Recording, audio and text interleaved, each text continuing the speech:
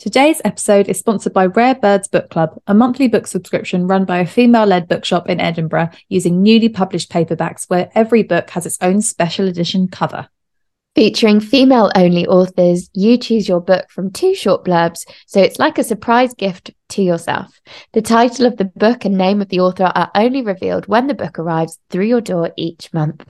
But don't worry, on the off chance you receive your book and it's something you've read before, they'll exchange it for you, no questions asked. The team at Rare Birds follow up each month with a Q&A from each author on the book, recommend reading for what to read next, and amazing discounts on up to 50% off RRP on newly published fiction and non-fiction. From just £15 a month, including postage and packaging, you'll receive all of this while supporting female authors and a female-led business. And especially for our listeners, you can get 10% off the rolling monthly subscription with code BookRecos10 at www.rarebirdsbooks.com. Thank you, Rare Birds Book Club.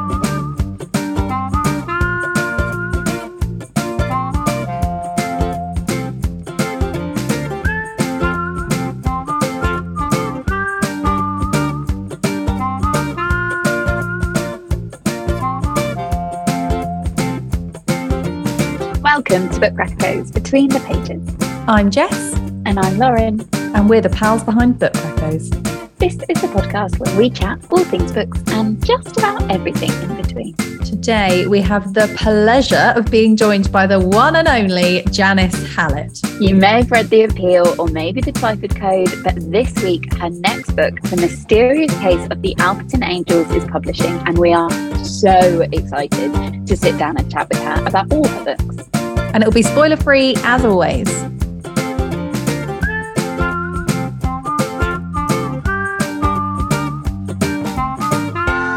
Welcome to the Book Recos podcast, Janice. Thank you so much for joining us today. Well, thank you for inviting me. It's a delight to be here. Oh, honestly, we are so excited. Lauren and I are just huge fans of your books, your 3 books. So you've written 3. So there's The Appeal, there's The Twyford Code, and then your newest book, The Mysterious Case of the Alperton Angels. And so we want to touch on all 3 of them today because how could we not? We have you here and we need to talk to you about them. But let's kick things off with Alperton Angels, which is when this podcast comes out, it publishes the day after. So would you mind kicking us off by telling our listeners what mystery awaits for them in The Mysterious Case of the Alperton Angels? Yes, indeed. The lengthily titled The Mysterious Case of the Alperton Angels is it's about 2 true crime authors who are racing each other to a key interviewee who played a big role in an historical crime that happened 18 years ago. And at the time, this person was a baby. So now they're 18 years old, they can be interviewed as an adult. And our 2 journalists are at loggerheads as they try to trace this person who went back into the care system pretty quickly after this. It's a case of a cult that happened 18 years ago. It was a group of men who considered themselves to be angels that were sent to earth to kill the newborn Antichrist. And they believed that one of their cult members' babies was indeed that Antichrist, and they were going to kill it. But luckily, she and the baby's father came to their senses and escaped with the baby. So all was well back then. Not for all the angels, because they either killed themselves or were imprisoned.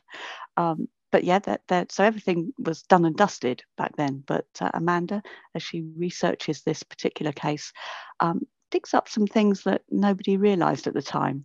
And we start investigating this case all over again. And I should say that at the beginning of the book, we're asked to read all the documents in it, because like my other books, this isn't a straightforward narrative. We read all the letters and emails and transcriptions and research in this book, and we have to make a decision at the end of it what to do.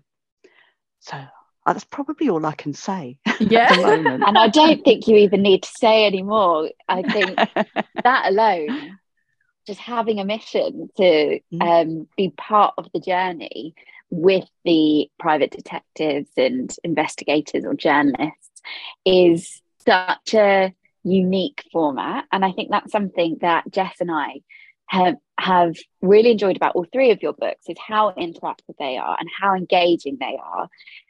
As you say, in the case of Alperton Angels, there's a letter at the very beginning of the book which sort of tells the reader that they have this safety deposit box and it's got all the files for this case, and within these files there should be answers to help solve the mystery and to crack this sort of cult conspiracy, which is so unusual and so fun. What gave you the idea initially to construct your stories in this way? Well, there's loads and loads of sort of inspirations go into each novel, so it's hard to say exactly what. I think part of it was when I worked on magazines. For each edition, I would put all of my research into a plastic folder and stack it away, and I'd keep it for 3 or 4 years, just in case anyone came back to check anything that I'd written or that had been written for the magazine. So I ended up with a big bunch of research material for each edition, and I thought, well, I'm doing the same thing really with books, because I'm ending up with the same thing. So I thought, wouldn't it be strange to just read the research material and not the magazine? This is something I thought of when I was kind of getting tired of making magazines. Interesting. Just give the readers this research material, they can do their own sifting of it. So I had that thought, and then I thought, well, how could I write a book that was just the research material? And I suppose it came from there.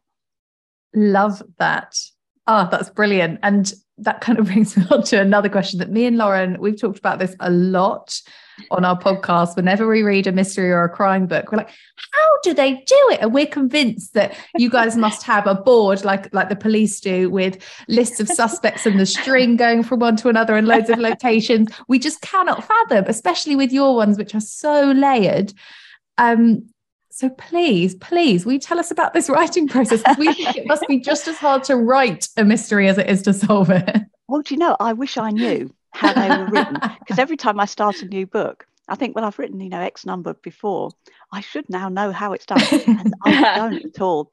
I do know that I don't have any plans beforehand. I don't really make any, no plot planning at all. I just set off.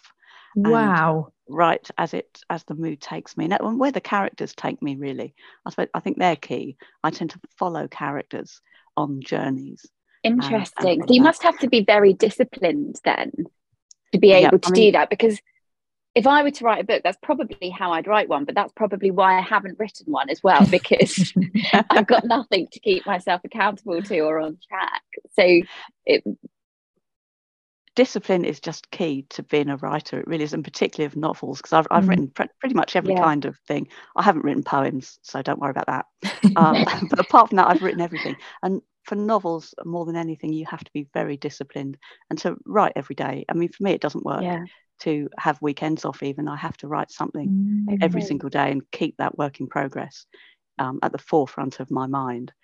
So discipline is key. I'm not sure, I don't know about plotting, whether that's so much to do with discipline. I tend to have to get to the end of a first draft before I know what a book's about. Right. And it's then that I can start moving things around and deleting things that don't belong, adding things in that do belong, which is kind of at the stage I'm at with my next novel, my fourth book. Wow, that's exciting. Yeah, so I know I can speak now about how I do that little bit of it, because I'm doing it right now with that. But it's a weird process coming up with a book, and especially a book like this, which is full of twists and turns in very disparate sorts of materials, all sorts of different characters talking in different manners. So while I'm writing it, I keep it all in my head, but it does go. I have to revise. Mind blowing. Like that has just made these books even more impressive. It's just in your head. That's wild. I love that. And Lauren actually read this book just before me. So she sent me her own conspiracy theory, and it was around the fact that we both grew up in Harrow. So we know Northwest London, where a lot of the book is set. And so she was going on the internet. She was like, oh, and there's a character called this. Do we think it could be like doing her own mystery solving? And so it just made me wonder, is this book or are there parts of this book, or actually any of the books, that are ever based on real crimes? Real crimes. Or mystery? Yes, in a way. I did a lot of research into cults, and there are a good number of cults that felt that they were hunting the Antichrist, or they had some kind of Antichrist focus to their beliefs. There was lots of that. Any other reality? It's certainly set in a real place. I mean, Alperton is a real place, as you know, if you're from Harrow. I'm from Northolt, and Alperton is nearby. It's a very sort of faceless suburb, really. It's a dormitory suburb of London. But it's got Northala Junction. And yes, Northala Fields. Park run at Northala, Really, do you do that? Because my other half does that park run. Oh. Amazing. Well, it's a small world, isn't it? So it's very much, anyone who knows this area of London will spot quite a few places that are real. I've taken some liberties with the locations of some other things. But it's Rayners Lane Station and the Costa Coffee there. Been there I go to a lot of Costa Coffees in this that comes through, Others, as to other things, I mean, are any of the characters real in particular? Not really. I think Amanda is a mix of people I knew when I was a journalist myself, perhaps someone who I would like to have been. I was never quite the news hound that she is.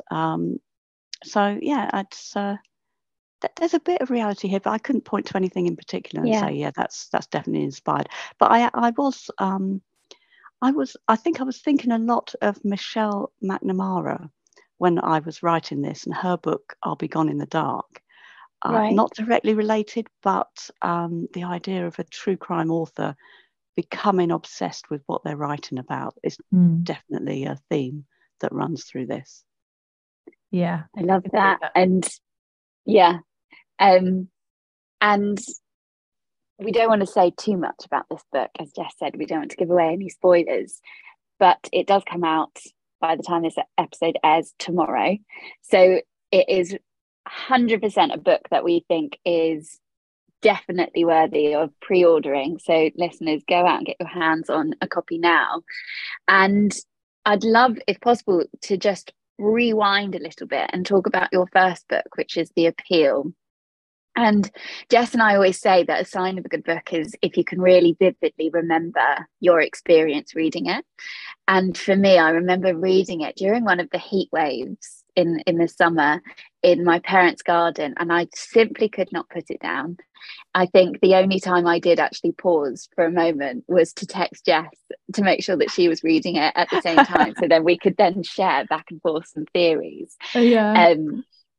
And it was a really fun one to buddy read, actually. And because it was our first one of yours, I remember finding your book and being like, Lauren, this whole book is emails. And we get to be the detective. And we're growing up, me and Lauren always played detectives. And I was like, Lauren, this is going to be so fun. And it honestly was so fun to share our own theories with each other. So just a quick recap for listeners that might not have read it. In fact, Janice, would you like to tell them a bit about what The Appeal is like? I would, and because that exercises my memory to remember my plot. Yes, The Appeal is about it's a couple who've been overseas for 8 to 10 years, and they've been volunteer medics in war zones, and they come back to the UK for reasons we won't know until later in the book. They come back and they try and fit in to a small community, a small town. They make a go of their new lives, and part of that is joining the local amateur drama company at the behest of one of their friends from work, Izzy, who's a nurse. It's a very divisive character in the book. I love her. Not everybody loves her. And as these two medics try and fit in back into English society, they notice some anomalies in a campaign that two members of this drama group are running for their granddaughter's healthcare, and their experiences overseas make them see the world differently. So are they reading too much into it, or are they correct? And then somebody dies. As always. Dun, dun, dun. And this is, I mean, it's not only fun to try and read between the lines of all these emails, but it's also just so fun where the plot of characters is a group of Amdram performers, because they, you know, there's a certain personality that comes with that, and they all clash. And because there's also this fundraiser, there's like a separate like sort of fundraising committee edge to it, and I work with fundraising committees, so like there's just so much opportunity for drama and funny characters and just so brilliant. And so actually I wanted to talk to you a bit about your characters in The Appeal, but I guess also throughout all your books, because we kind of get to know all of these people through voice recordings in some books, or just from how they email people. You know, we're not bogged down with the color of the hair, the order of what coffee they ordered, and the day-to-day that you might get in another type of novel. But they feel like really real people, and we know them just from all this different sort of the supply that you give us, whether that's emails or a case file or whatever. And how does that work for you? Do you still have to do all of those exercises that an author might have to get to know a character, or again, does that just come out and then, because you did say that sort of leads the plot for you? Definitely. I think I jump into every character and I speak from their point of view. With each book, I jump into them. But I think that has a knock-on effect for the reader. They can jump into that character. So you're never looking at the characters. You're always looking out from their point of view, which is why I don't do any of that physical description much, because I want the reader to think they are that character whenever they're reading any character. So they see the story from every point of view that there is. So yeah, that's how that works for me. But seeing things from one character's point of view is quite sort of empowering as a writer. I can't really speak. I mean, the third person narrative is something that I haven't really worked in just yet, and that for me will be a challenge, because I'm used to jumping into characters, particularly because I come straight from screenwriting to novel writing, and with screenwriting the dialogue is an important part of that. So you have to be speaking from every character's point of view. So I think that's where that comes from. But for me, it's a source of empowerment. Interesting. It was when I was reading The Appeal, actually, it did make me think, I wonder what my character, if somebody were to just receive all of my work emails, who would they think I was? Would my personality be coming through? Most likely, because I do put, smiley faces at the end of messages and lots of exclamation marks, or do you know what I mean? There are ways that your personality comes through, but it was quite a funny exercise to then think, how would I come across in this situation? So speaking on The Appeal and some of the characters that we meet, two of which are Charlotte and Femi, who are, I believe they're private investigators. Am I right? Law students. Law students, that's who are working under a case. Well, he would be a KC now, as a QC at that time. That's it. And so they've sort of been handed these files along with the reader at the beginning of the book to say, sort of siphon through these emails and messages and transcripts and whatever, to try and crack this case that's not been solved.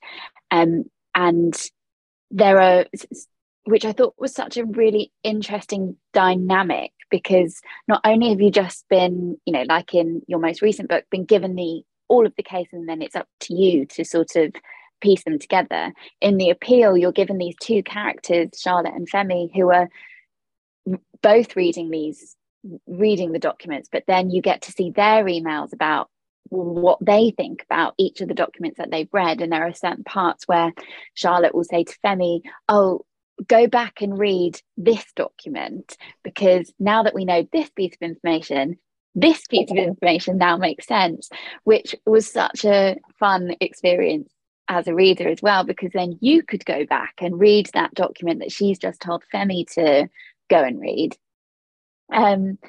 which I think it gives the reader a chance to take stock as well. Because when you're so wrapped up in it, you kind of do need to be like, okay, hang on, let's stand back and look at this case. Where have I got to so far? And these two characters kind of then allow the reader to do that. Did you write them in because you needed that?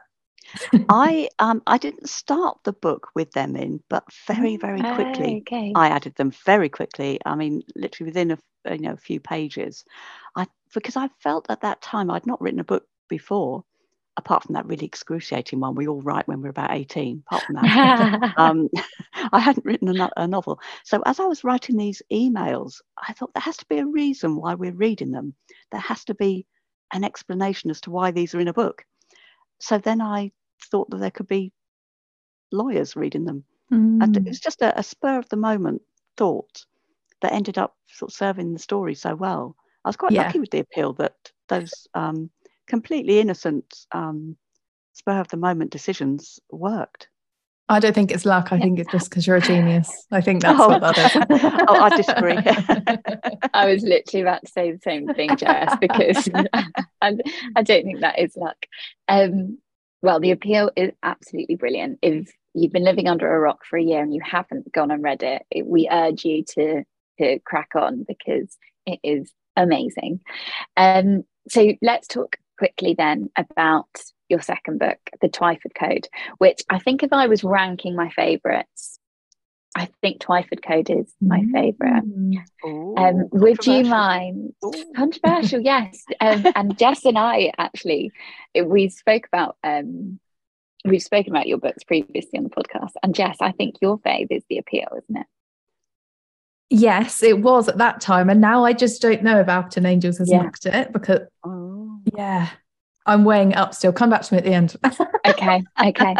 Well, before we get ahead of ourselves, Janet, would you do us the honours one more time of dropping a bit of a synopsis for The Twyford Code? The Twyford Code is about Steve Smith. He's the main character in The Twyford Code, and he's a former prisoner. He's just been released after a long stretch inside. He's in his 50s and he's going straight. And at the behest of his probation officer, he's looking back on an episode in his youth, in his teenage years. He experienced a trauma, but he doesn't quite remember.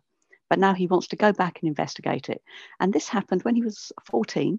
He was taken on a school trip by his remedial English teacher to Bournemouth. Now, Miss Isles took the class to Bournemouth and she didn't come home. She disappeared.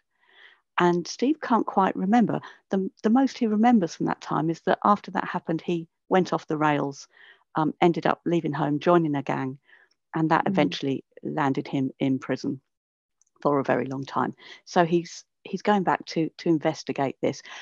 But that's complicated because Steve never learned to read back then. He's been illiterate most of his life. And it's only just now that he took an experimental reading class in prison that he's learned how to read, and he still can't write. So he has to record his investigations on his old iPhone. And what we're reading is automatic transcriptions of his diary as he looks into the past, and he goes back to visit his old classmates to see what they remember. He ends up having to go back to visit his brother, who he's estranged from. And gradually he pieces together the fact that when his teacher disappeared, she'd become convinced that a disgraced children's author called Edith Twyford had hidden coded messages in her children's books that were published in the 1940s, but that still might have some relevance today. And he himself starts to investigate that himself. You've passed all our tests of getting you to do the synopsis. That was fabulous. Well done. Excellent. Thank you. It really is an exercise of memory. It really is great. Gosh, there's just so many questions I want to go into about this book. And as you say, the story is set around this fictional author, Edith Twyford, who has written a series called The Super Six. But as you said, for many reasons, the book has been deemed inappropriate or controversial and banned in schools. But Stephen believes that, and his teacher, Miss Isles, believes that the book contains this code, which will, once cracked, direct people to some treasure, some gold. So firstly, I have to ask you, was Edith Twyford and her Super Six series inspired in any way by Enid Blyton, who had books of a similar series like The Famous Five, and whose works were also, well, now deemed inappropriate? 100%. Yay! We cracked it. You did. You solved that particular mystery. When I very, very first conceived of this idea many years ago, I thought it would be a screenplay in about 2006. I thought of it as the Blyton Code. But when I came to look at Enid Blyton's work, I couldn't impose any sort of code on on those books. I thought it's just going to be so much easier to fictionalize Okay. that author and fictionalize the works as well. So that's what I did. But yeah, I mean, I read Enid Blyton's books avidly as a child, and Same. I mean, I say it didn't do me any harm, but I don't know. You know, other No, you're people right, may right. argue that they did. But yeah, no, it's 100% inspired Brilliant. by Enid Blyton. Well, I was Oh. really hoping that you might have uncovered some sort of secret conspiracy around Enid Blyton, and I then wondered if your book was a code of a code. Well, you never know. Hoping. Maybe hoping is a better Yeah. term. In like 70 years' time, there could be someone writing Yeah. a book called The Hallett Code. So if you're listening to this podcast and it's like 50 years' time, that's a good idea for you if you're a budding novelist. As you mentioned in your synopsis, like all your books, this one has a different creative storytelling technique, and this is transcribed voice recordings. And so at the beginning of the book, you include a key. So even as you just said Miss Isles, I was like, I heard missiles, because in the book, the transcription hears it as missiles. So it sort of reminds you of that. There's also sometimes must have comes out as mustard. And sometimes if there's lots of H's at the beginning of a transcription, it means that there was a fuzzy noise. So, I mean, I was interested to know before, but now I know that so much of it is in your head. Now I really need to know if that made it hard to keep track of. Like, did you ever sort of read it as a different word to what it should be yourself? Really weirdly, because the Twyford Code I wrote over lockdown, so I had a lot of time and quiet time to concentrate on it, which I really did need. But no, that I kept all that in my mind, and maybe because it's just one character, maybe that was slightly easier to do, whereas the Appeal and the Alberton Angels are both quite large casts, whereas Twyford Code we are following one character's journey, so maybe that made it slightly easier to be more complicated in some of the plots and some of the narrative aspects. But what I knew I wanted from the beginning to create a book where we're reading lots of codes without realizing it. And the transcription key is one, Steve's accent is another, the mishearing of the software is another code, and Steve's use of codes. He uses a lot of Cockney rhyming slang and other sort of slang that he'll almost make up as he goes along to and we're kind of following that as well. And by the end, I think we're reading codes without realizing it. Yeah, we absolutely are. And if it's not already clear, we are both in complete awe of how you've written these books. For me, particularly this one, I mean, the final 100 pages genuinely blew my mind, because there is actually a code within a code of the writing itself. So there's a code that you know about up front, but then when you reach the final 100 pages, you realize there's actually this other code that's been interspersed throughout the book, throughout the whole reading experience, that completely passed me by and went over my head. Did you write the book and then go back and put the code in it, or did you write it and embed the code at the same time? A bit of both. I wrote it and embedded all the codes that are in it, but I think the polishing those codes up was a big thing during the editing process, and I think I changed or improved upon or tried to improve upon a few of them right down to the very last edit that we have, the line edit of the final proofreading. I was still changing them and still trying to make them the best they could possibly be, because that was quite tricky. I mean, the editing process in itself must have been an absolute nightmare, because could you imagine like if your editor just went back and like changed a sentence or edited a word, they then like luckily she didn't. The whole code. Luckily she didn't. It's you have to be careful, because things can be proofed out quite easily by a well-meaning proofreader or copy editor. But we brief them beforehand, and they know what not to touch and what to touch and what not to. So, okay, good. The control freak in me was really worried for you then. So can I ask, Janice, do you have a favourite book of the three that you've now written? And actually, in that vein, were they all written in the order that they were published in? Yes, they were all written in the order Okay. they were published in, and pretty much back to back as well. And they Okay. although overlap, I suppose, because I'm always finishing one while I'm writing Yeah. the next. Yeah. Do I have a favourite? They're all my favourite for a reason, for a different reason. I think The Appeal, because it was the first one I wrote, and I wrote it so freely and without any deadline or any. So although I didn't know it was ever going to be published, that was a very freeing experience to write without any deadline hanging over me. So that was wonderful, and the fact that people respond to it so well as well is just fabulous. I mean, readers love it. The Twyford Code I love because it's one character, and that character is very close to my heart, despite me and him having very little in common. I think somehow he's a kind of flip side to me. Maybe if I'd have been a man and born, completely different circumstances to those which I was. Got involved in a gang, went to prison. Got involved in that would have been me. So maybe I see myself in Steve, because he really touches my heart. And now the Alperton Angels, I mean, that's almost my current favourite, I think, because I love Amanda Bailey and her relationship with Oliver, her nemesis, her colleague and nemesis at the same time. And her relationship with her transcriber, Ellie. Kind of personal assistant, unofficial personal assistant. So I love her and that character, and the mystery of the Alperton Angels is my favourite mystery that I've written. So they're all my favourite for a different reason. I think they're all, it's like, like I wouldn't like to pick one because the others would be jealous. That's totally fair. And I can't believe we didn't talk about Ellie sooner. She was my absolute favourite character. I love Ellie too. I just thought she was brilliant. I need an Ellie. Don't we all? We all need an Ellie. Yeah. And so I need to loop us back to something you mentioned at the beginning of the podcast, which was that you're currently writing your 4th book. And actually, I've read that you've signed a deal with Viper to publish 4 more books. Is that right? Wow. Indeed. Yes, it takes me up to 2028. But I can't think that far in the future.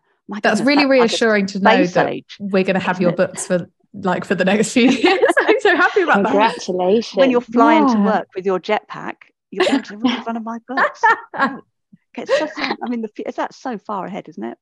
Yeah. But that's brilliant. I mean, that's so amazing. Back to the good news. Yes, that's true. Yeah. I should be writing for the foreseeable. Yes, definitely. So are you able to give us a little teaser on what your 4th book is about? Are you that far into it that you know? I can tell you the title. Okay, we'll take it. It's called The Examiner. Nice. That's all. That's all I can say at the moment. That's fine. Now our minds can think, what kind of examiner? Yeah. Ooh, exactly. Yeah, you'd have to be thinking. I've got to the end of the first draft, so I finally know what it's about. Congratulations. And I'm shifting things around. I'm doing a bit of playing of chess with that manuscript to make it the best it can be. Amazing. And am I right in thinking as well that The Appeal has been optioned for TV? Have I made that up? Both. The Appeal and the Twyford Code have both been optioned. Wow, congrats. The Appeal by ABC in America. The Twyford Code, that's kind of hot off the press news. It will be announced at some point soon. Who's amazing. Amazing. All very exciting. I'd love to see all of them actually on the screen. That would be absolutely wonderful. I can't wait. But these things take a long time. I mean, the whole screenwriting, I call it screenwriting. It's the whole film and TV industry is very kind of long-winded. It takes ages to get anything to the screen. It's just the nature of the beast, really. You'll have written 4 more books by that point. Well, easily. Well, and you mentioned that you used to write for television. So will you be the screenwriter for these? Yes, absolutely. My gosh, you're going to be so busy. Yes, indeed. Yeah, I've not made many plans for the next 4 years. So, thanks for squeezing us in. We're absolutely thrilled. It's a great excuse to not write for half an hour. Talk about writing. Well, thank you so much for joining us today, Janice. It's been an absolute pleasure. As you can probably see just from our faces throughout this call, we've loved talking to you. One final question we ask all of our guests actually before you go is, can you share a reco with our listeners of a book that you've either read recently or is a favourite of yours that you'd like to recommend to our listeners as well? I can recommend a book that is coming out, I say next year, but it is this year. It's coming out this spring, and it's called The Maiden, and it's by Kate Foster. And now it's not my go-to genre, which makes it all the more amazing that I love it so much. It's a masterpiece. It's a historical fiction, but it's an historical murder mystery set in Scotland, and it's a kind of feminist retelling of a Scottish folklore story, but it's absolutely brilliant, absolutely fabulous. Take my word for it. The Maiden, Kate Foster. Okay. Going straight on the TBR. Yeah, we'll put it in the show notes for listeners as well. Thank you. And yeah, thank you so much, everybody listening. Go and read The Mysterious Case of the Alberton Angels and her other books if you haven't already, because this has just been brilliant. Thank you so much. Oh, thank you both so much, because it's been a joy to talk to you. Thank you very much. Thank you so much for listening. If you enjoyed today's episode, then like, subscribe, leave a rating and review. It costs nothing. It genuinely means the world to us. And don't forget to share our podcast with your reading buddy, because they might like to listen to it as well. And if you don't already, then subscribe to our monthly newsletter at www.bookrecos.com for a monthly roundup of our recos. See you next week. We'll be here.